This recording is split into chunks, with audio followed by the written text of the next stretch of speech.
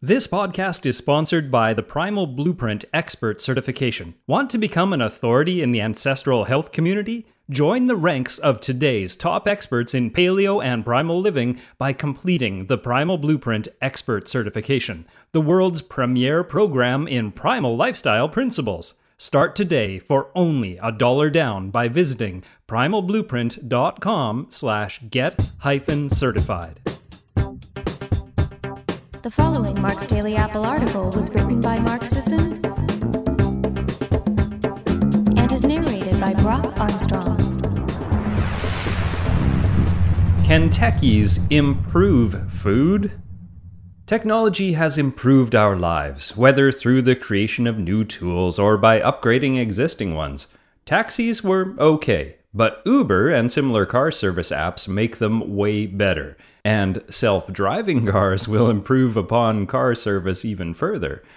Craigslist makes classified ads free and easier to access. E-readers save trees and let people store entire libraries in the palm of their hands.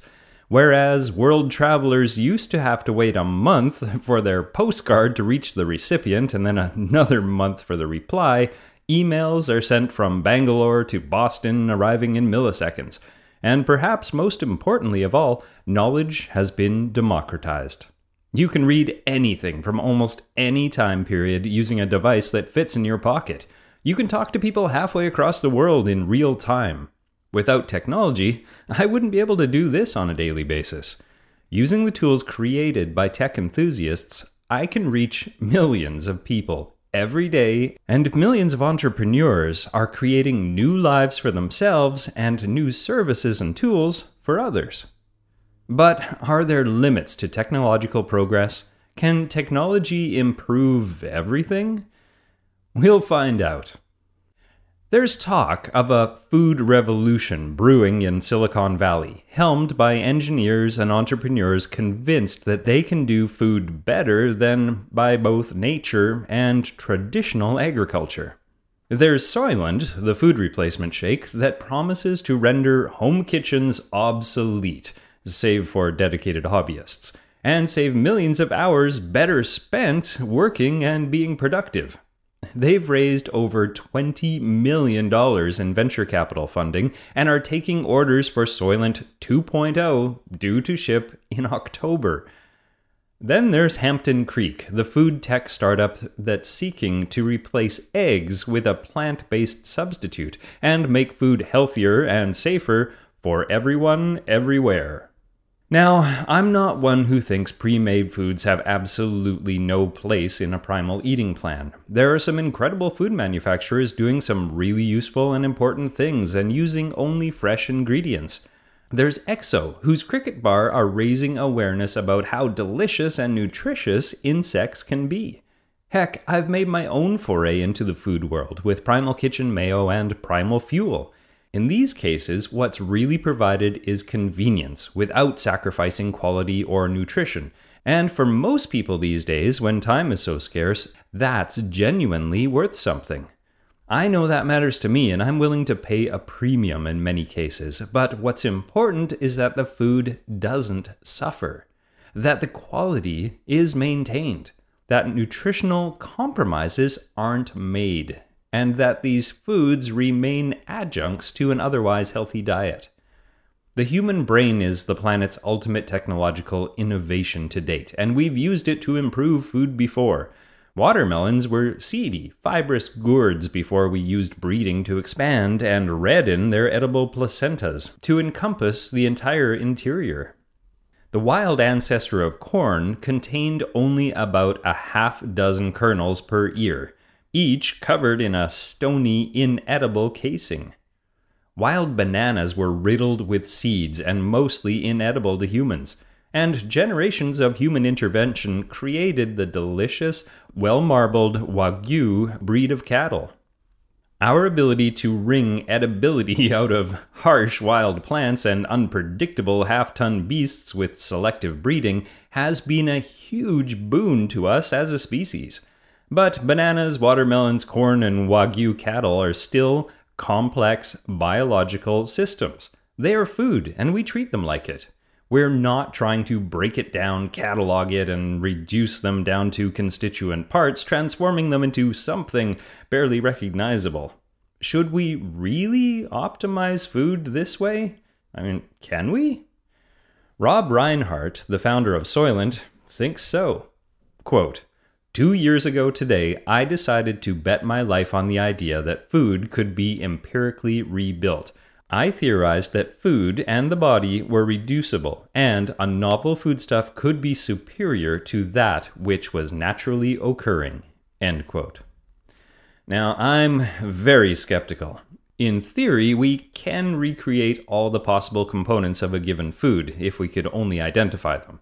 With the relatively infantile base of knowledge we currently possess, I don't think any engineered food powder will contain all the micronutrients we get from real food. Infant formula has improved by leaps and bounds over the years. They've introduced DHA, prebiotics, various specific nutrients like taurine, inositol, and choline, and played with some macronutrients to get closer and closer to the real thing. Yet, it's still inferior to breast milk. Now, sometime in the future, maybe we'll finally pin it down. Maybe parents won't have to take leave at all. They'll just strap the kid to an android wet nurse, refill its lab-grown mammary sacs with optimized formula, and head straight back to work. Progress! But you see my point, don't you? Every major time we've tried to engineer food, we've encountered unforeseen consequences. Margarine was supposed to improve upon butter. It was worse. Vegetable oils were supposed to improve upon animal fats. They seemed awesome, cheaper, more profitable, healthier, but were worse. Trans fats were supposed to replace saturated fats. They looked good on paper, but were way, way worse. We can't foresee what we don't know. If we're constructing our diets using isolated, reduced nutrients, we risk missing out on food-based nutrients we have yet to catalog, or whose importance we have yet to uncover. If we construct our diets using food, we get those unknown nutrients, even if we have no idea we're consuming them. Look at all the components that make a simple banana. People usually cite this image as a rejoinder to chemical scaremongering, but it also illustrates the folly of thinking we can engineer the perfect food by mixing together powdered grains and synthetic vitamins. That is a huge list of ingredients in a simple food. Does Soylent include every last component comprising the food it attempts to replace? And even when it comes to what we do know about what's in food, Soylent falls short. It's got vitamin K1, but not vitamin K2. The latter is the form that protects bone and heart health and which is missing from most normal diets. You can convert K1 to K2 if you have the right gut bacteria, but I'm not sure eating Soylent will support that conversion. It's got vitamin D2, but not D3, and D3 is better absorbed by humans than D2. It's got soy protein, which makes for good vegan-friendly headlines, but is of questionable nutritional worth when compared with whey protein, particularly in the context of resistance training and weight loss. It's fairly low in protein, and the protein isn't of sufficient quality. You can get away with plant-based protein as long as you're eating a lot of it, and low protein intakes as long as it's animal-based protein. But lower levels of plant-based protein may not be adequate for sedentary people, let alone active people. Also, where's the prebiotic fiber? The latest, 1.5 version of Soylent powder comes in at 3 grams of fiber per serving.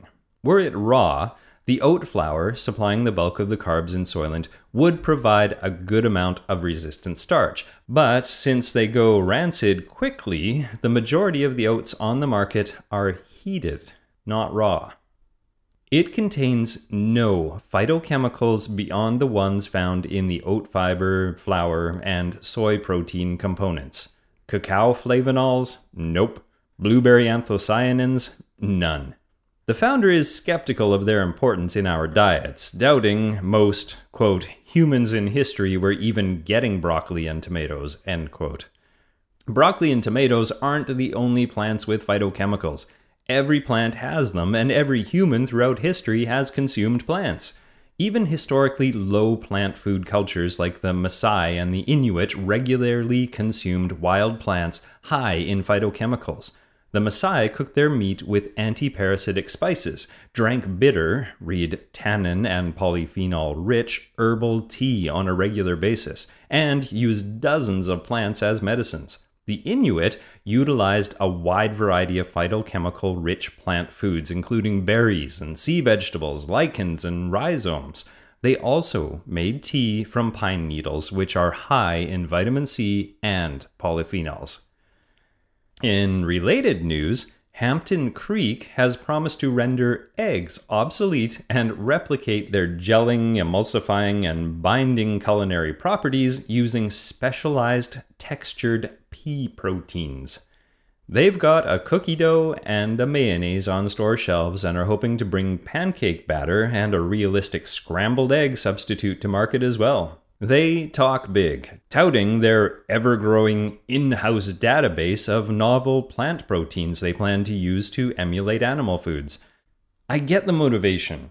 Wanting to save the world is laudable. Trying to eliminate the need for cruel and destructive egg farming is a just cause. But from a health and nutrition standpoint, these aren't the eggs 2.0 they and their supporters are hoping for. Hampton Creek's responses to these interview questions are telling. When asked about the status of the scrambled egg substitute and whether its nutritional profile was similar to that of actual eggs, they answered only the former. Quote, hopefully by next summer, and ignored the nutrient question. In another short answer, they reiterated that they're, quote, not focusing on the strict nutritional details at this time. So, even if it's a little healthier, example, no cholesterol in your mayo, that is a start, end quote. So that's healthier? A lack of cholesterol? They've fallen into the same trap as the Soylent people, failing to realize that non-essential nutrients can still be beneficial. And the failure to mention the choline, vitamin A, DHA, folate, and biotin that real eggs provide indicates that those nutrients will also be missing from the egg substitute. Mostly, they don't seem to care about the nutritional details. It's about the environment or humanness or cruelty. But for any food to be worthwhile caloric substitutes for humans, it must contain adequate micronutrition. If you're going to replace a source of nutrition as complete as the humble egg, you'd better know what you're doing. Those are the two most egregious attempts at better feeding through technology, but they certainly won't be the last. Again, I understand the sentiment behind both Soylent's total meal replacement and Hampton Creek's mock eggs. The Techies may very well one day address the issues that I've raised and the issues that arise in the future, and their current efforts may beat the standard American junk food diet, particularly if you throw some colorful fruits and vegetables and a bit of liver and some raw potato starch and maybe some whey protein in there, but they smack of hubris. And when your stated goals are the replacement of foods we've used for hundreds of thousands of years to fuel our brains and our cells and build enzymes and endogenous antioxidants and muscle tissue and grow new life inside of our wombs, hubris doesn't even cut it. But the potential micronutrient deficiencies aren't even my major issue.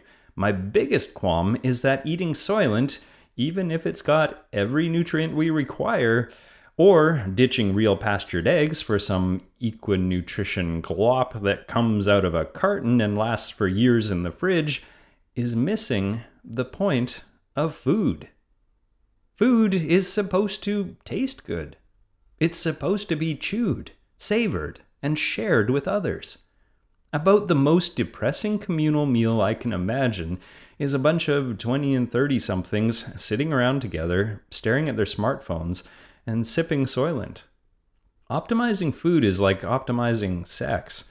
While I'm sure there'd be some people interested in a pill or device that produced instant orgasms so they could get back to work, that'd be missing the point entirely. It's the journey that makes the destination.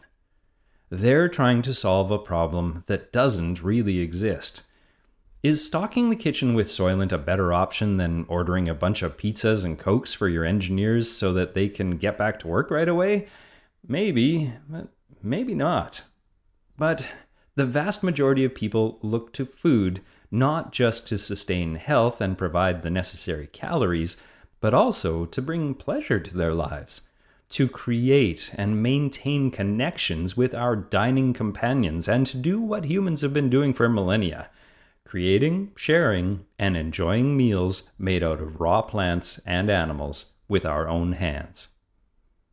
Thanks for listening, everyone. I'd love to hear from you over at marksdailyapple.com. What's your take on the Techies' attempts to optimize, improve, and replace real food? Are you someone who appreciates a fast, casual dining experience? Is it important that the taste of your food and the freshness of the ingredients take center stage? Well, bringing that experience to a table near you is the mission of the hottest new franchise concept in North America, Primal Kitchen Restaurants. If you want to learn more about this one-of-a-kind franchising opportunity, go to primalkitchenrestaurants.com. That's primalkitchenrestaurants.com.